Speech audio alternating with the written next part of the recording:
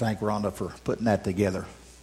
We've sung and we've seen a visual picture of the birth of our Lord and Savior, Jesus Christ. Before we get started, I want to just acknowledge, I won't name names, but I just want to acknowledge our visitors here today. So thankful that you have come out on this Christmas morning. I don't know if our members dragged you here or you came willingly, kicking and screaming, but I'm glad that you are here. And we pray it will be a time of worship for you. Before we start, let's go to the Lord in prayer. I'm going to ask Rhonda to pray. Thank you, baby.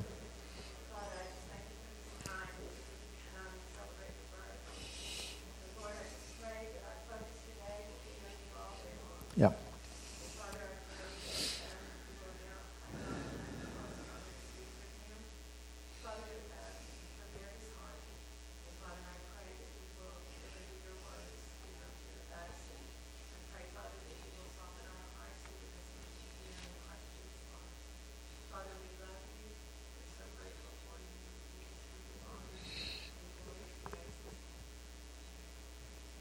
Amen. Thank you. We'll be in Luke 2 if you want to turn in your Bible. You know, as you think about and pray through what one would want to preach on this Sunday morning, and you think about all kind of different things, I just kind of landed in Luke 2 because that is maybe the greatest story that's ever been told, and that is the birth of our Lord and Savior, Jesus Christ. There's not a greater story out there. So I'm sure you know this story, but we're just going to look at it again real quickly. It is worth looking at again on a Christmas morning, I believe. Last week, just to kind of bring you up to snuff, if you would, last week we talked about a couple of things. And one of the things that we mentioned last week was the virgin birth of Jesus. And how important that was, and how we can never minimize that, because it is the one event that got this ball rolling, if you might say. And if you remember, we talked about that. If there was not a virgin birth, then there's no deity of Jesus. He is not God. And if there's no deity, there is no sinlessness of God. And if there's no sinlessness of God, there is no blood atonement. And without a blood atonement, there is no forgiveness. And without forgiveness, there is no hope of heaven. The virgin birth is critical for the Christian to understand. We also talked about the deity of Jesus, God becoming flesh, God coming down from heaven and becoming a man and doing all the things that a man would do. And then we didn't stop there, but we talked about His death and His resurrection. Because you see, without the cross, without His death, without His resurrection, there would be no need to celebrate Christmas. And as we come to look at the story today, that's kind of where I wanted to start, just to remind you of the seriousness of the virgin birth. I was reminded of a story this week about a lady that gave birth to a son. And she was all excited, and her friends were all excited, and she called them over and said, "Let's have a party to celebrate this birth of this child that I've got." So she calls her friends over, and they come, and they're having a big time there, and just enjoying themselves. And time was going fast, and they were having this party. And finally, one of the guests says, "Well, where's the boy? Let's see him. We have come to celebrate the boy, not so much for us, but we want to see this little booger out here, and we want to enjoy his service." Lady walked back to the room there, and she forgot that she had left the child with her mother's as she prepared for the party. And one of the guests said, "Well, we came to celebrate the boy," but they had become too busy to celebrate because the boy was no longer there.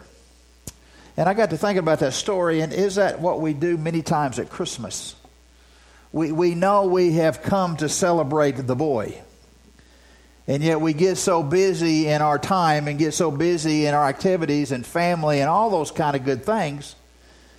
And yet we forget to celebrate the boy being the Christ child, the boy being the Savior, the boy being the Messiah of the world. I hope this Christmas we don't do that. In the book of Micah, God foretells the coming of Jesus. Micah is in the Old Testament. It is a small book. But Micah 5:2, I just want to read this one to you. Because it says this, "But as for you, Bethlehem, too little to be among the clans of Judah, from you one will go forth for me to be a ruler in Israel. His going forth are from long ago, from the days of eternity." Hundreds of years before Jesus was born, in the Old Testament, God is prophesying that there's going to be a Savior born. He is telling the world that his Savior will come and he will be born in Bethlehem. God had already figured that out, if you would. And as we look at Luke 2, we see this is a fulfillment of that prophecy. The fulfillment that Jesus would be born in a small town known as Bethlehem. It's just kind of amazing that hundreds of years before Jesus was ever born, God had already ordained that this was the place, this was the time that my son would be born into the world. So let's look at this. We'll be in Luke here. How is God going to do that? How is he going to, hundreds of years before, how is he going to make it happen? Because we all know God has a perfect plan and a perfect timing. How is he going to do that? How is he going to get Jesus there to be born? Well, let's look at verses 1 through 5 real quickly and just see what we got there. You know, I absolutely love this story. This is one of my most best stories in the whole Bible.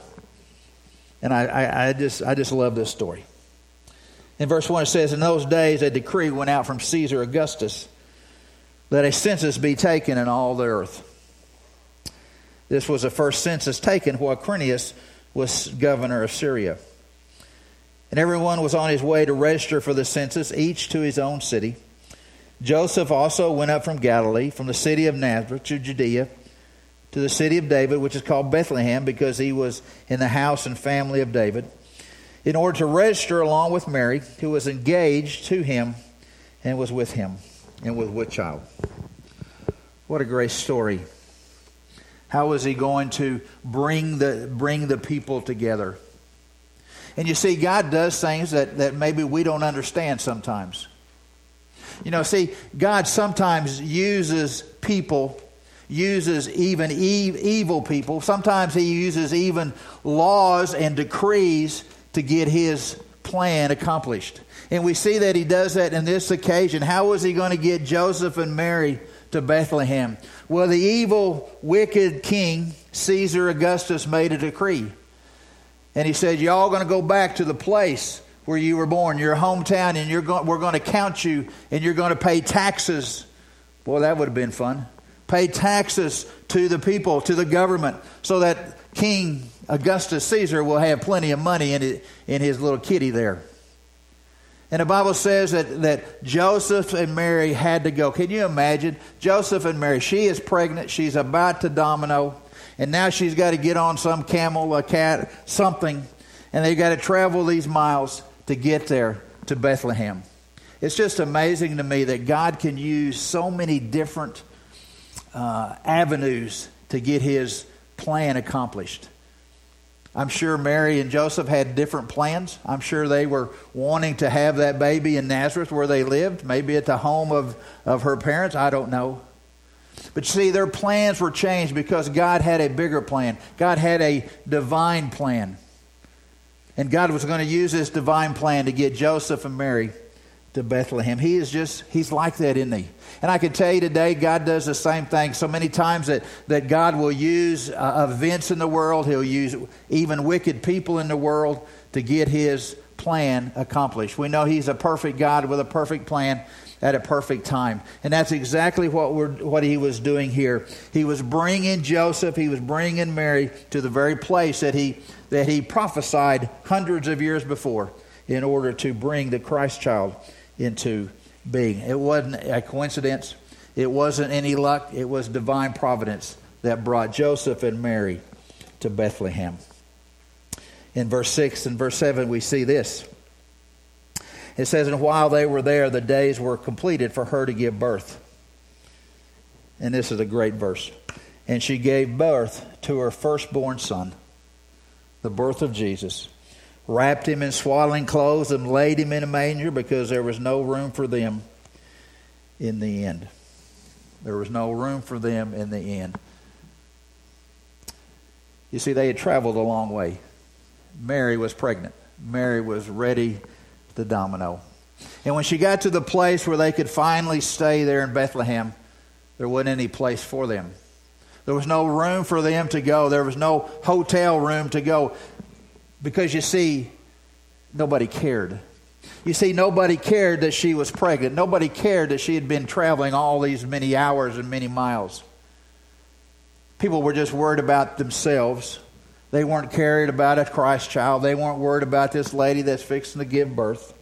None of that. They were all worried about their own personal comfort, whatever they could get. And they missed the coming of Christ. And I got to thinking about to hear the Messiah being born in a smelly old stable, moving the camels over and the cattle over to find a spot where she could deliver this boy. And she delivered this boy, and they put him in a manger because there's no place else to put him. And he's born in this humble situation, born into poverty, born into a world that was filled with sin and greed and ugliness. And here the Christ child is being born, and almost nobody knows it. Most folks miss the first coming. I wonder how many is going to miss the second coming, which is very important. He's born in humble means, and yet there he is. He's coming to the world.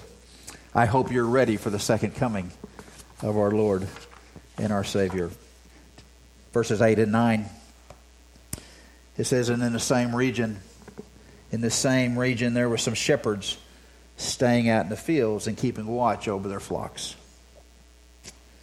And an angel of the Lord suddenly stood before them, and a glory low shone around them, and they were terribly frightened.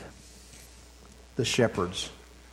They were the first to receive the good news that Jesus has been born. They were the first to be told that something great has happened. And I can just imagine those shepherds, they went to work that day just like every other day. They went to work, and then they're protecting the sheep and doing their thing like nothing is going to happen. They're protecting the sheep that probably somebody else owned. And there they were that night, just minding their own business, taking care of the sheep, keeping away the predators, keeping away the coyotes and the wolves. And the Bible says all of a sudden an angel appears to them. An angel appears. I mean, what would you think if the angel appeared to you? And all of a sudden the sky around you just lit up with a bright light. I can just imagine what they were thinking. Well, whoa, what's going on here? We haven't had too much to drink, have we? And the angel begins to speak, and this bright light begins to shine. I'm sure they kind of guarded their eyes, if you would. And they were the first to be told about the Messiah that's been born. You see that the shepherds were the lowest class of the lowest class of people. They were shunned in society. They were ignored by the religious people. They were those folks that they couldn't come to church because they were busy on the Sabbath taking care of the sheep. They weren't going through the religious ceremonies that a lot of folks were doing. And the religious folks and the other folks just kind of just looked down at them and said, you guys are second-class citizens. You are nothing but sinners. The lowest form of sinners. And isn't that appropriate? Because who did Christ come to? He came for sinners. He came for people that needed a Savior. And He told the shepherds, you guys will do this and you guys will go tell others. And we're telling you first, the lowest of society, we're telling you about the good news of the Savior that's been born. He could have told the Pharisees. He could have told the king. He could have told the rich and famous. But He didn't. He went to the lowest of the low and said, here is the Savior of the world. Go and tell. In verse 10, we see this. It says, and the angel said, do not be afraid. Do not be afraid. That phrase right there you'll find in the Bible. It's written in the Bible 365 times. Do not be afraid. Do the math. Do not be afraid. Sure, they were afraid. Something big has just happened. They didn't know what. But you know, that phrase also applies to us today. We read in 2 Timothy that at the end times, difficult times will come. The Bible says in end of time that people will become arrogant, will become selfish. They will become people that don't want to hear the gospel. They want their ears tickled. They don't want to hear sound gospel. And as we sit here, the angel of God is telling us, don't be afraid when the end times look bleak, when it looks hard. Don't be afraid when we come across in our own lives that we have to deal with physical ailments. Don't be afraid when cancer comes. Don't be afraid when family issues or financial issues come, because you see, we have no reason to be afraid, because as the angels were telling the shepherds, Jesus has been born. And because He has been born, you do not need to be afraid. When we look at the world and we find wars and rumors of wars at the end time, when we see earthquakes and famines and we see lawlessness and we see corruption and we see inflation and we see all that kind of garbage that's going on into our world today, the angel of the Lord has a message for us, and the message is, do not be afraid, because the Christ child has been born. I would urge you to just let that sink in for a minute. As life sometimes gets very difficult and it gets hard, and the Bible forecasts that. And yet we need to remember as His children, do not be afraid. The Christ child has been born. The Christ child is alive today. The Christ child, it sits at the right hand of the Father. And because of that, He is in control. He is sovereign. He has a special plan for you and I, and there will be nothing in this world that can stop His plan from going forth. We do not have to be afraid, because we serve a risen Savior. You know, we don't have to be afraid because we have what the Bible tells us as eternal security. You see, when we accept Christ as our Lord and Savior, and we serve Him and we trust Him and we have faith in Him and we are obedient to Him, we have some great promises, do we not? We have some great promises that He's given to us. John 3:16, for God so loved the world that He gave His only begotten Son, that whosoever, believeth in Him shall not perish, but have everlasting life. What a great promise. That should run away the times when we believe that we need to be afraid.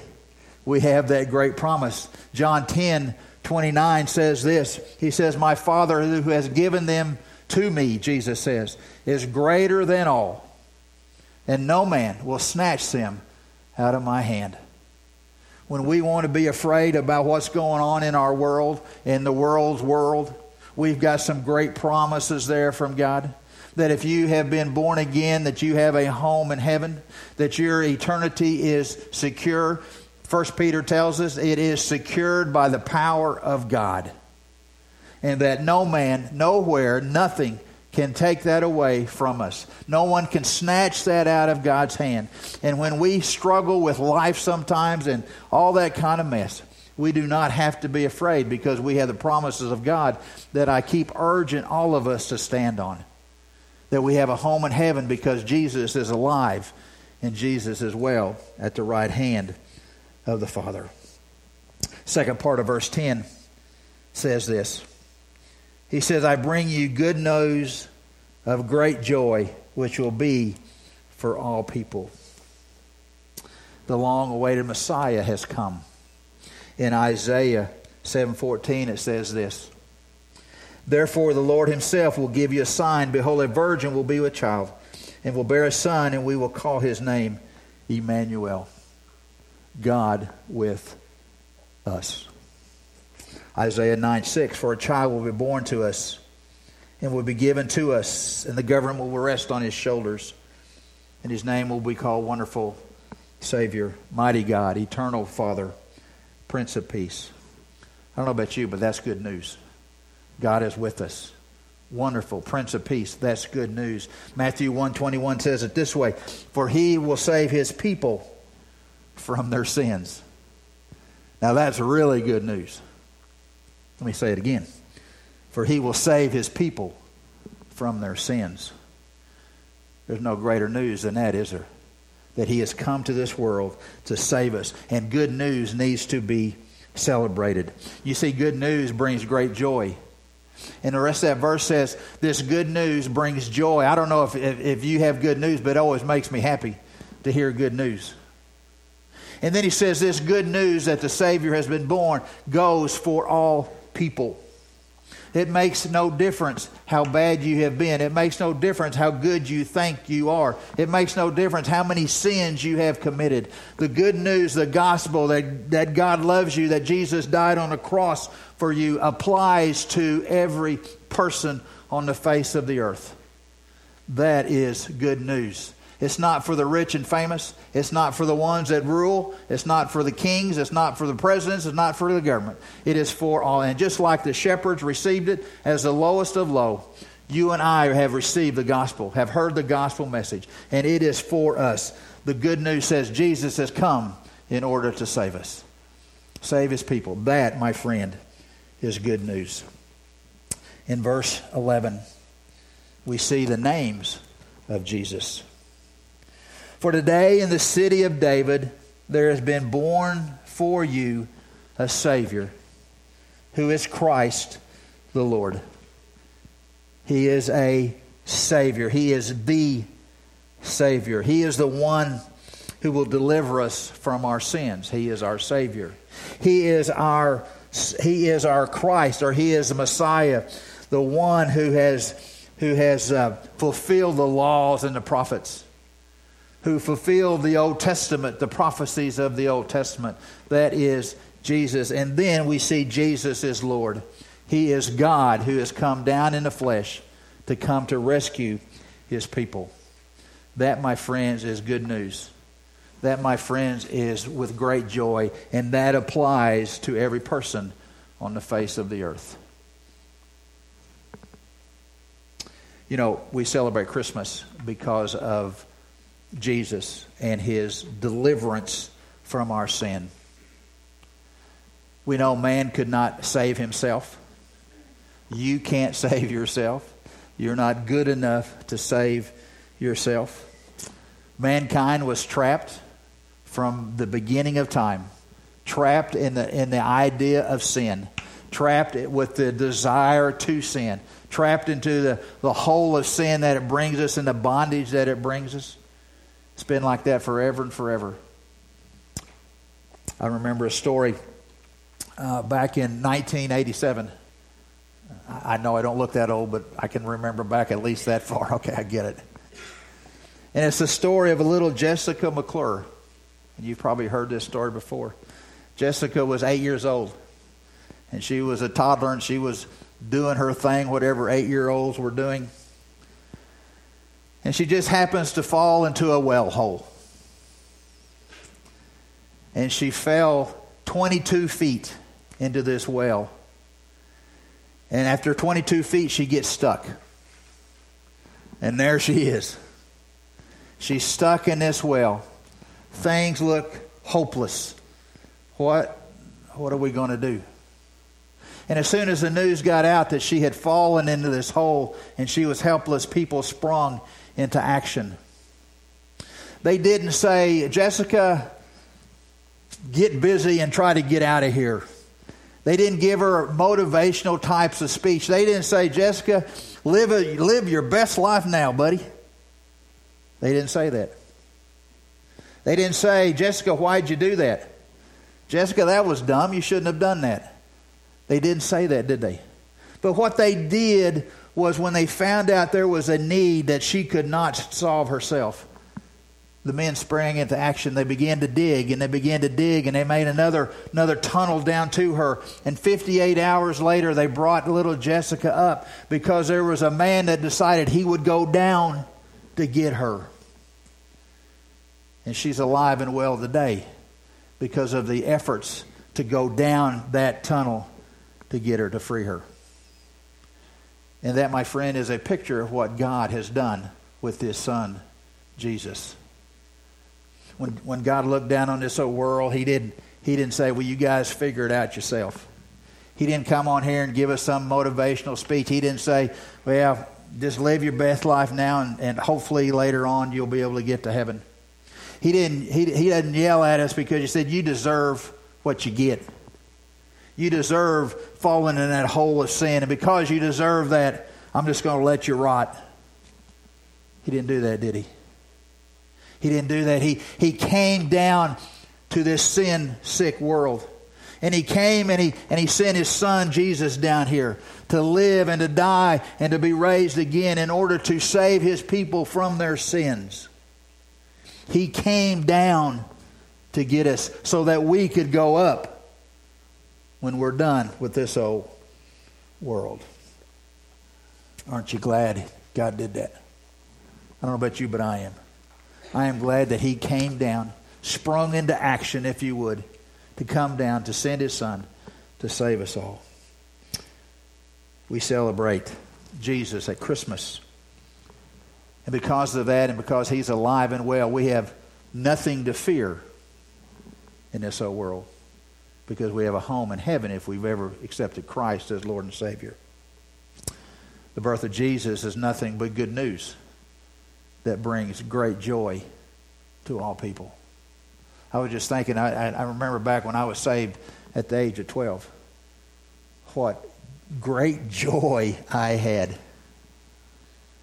because I accepted Christ as my Lord and Savior. That's good news. We celebrate Jesus because He is our Savior, because He is our Messiah, and because He is Lord, and He is our deliverer from our sins. Thank you, Jesus, for coming. Thank you, Father, for sending your Son to dwell among us, to be Emmanuel. Thank you, Father, that every person in this room has heard the gospel.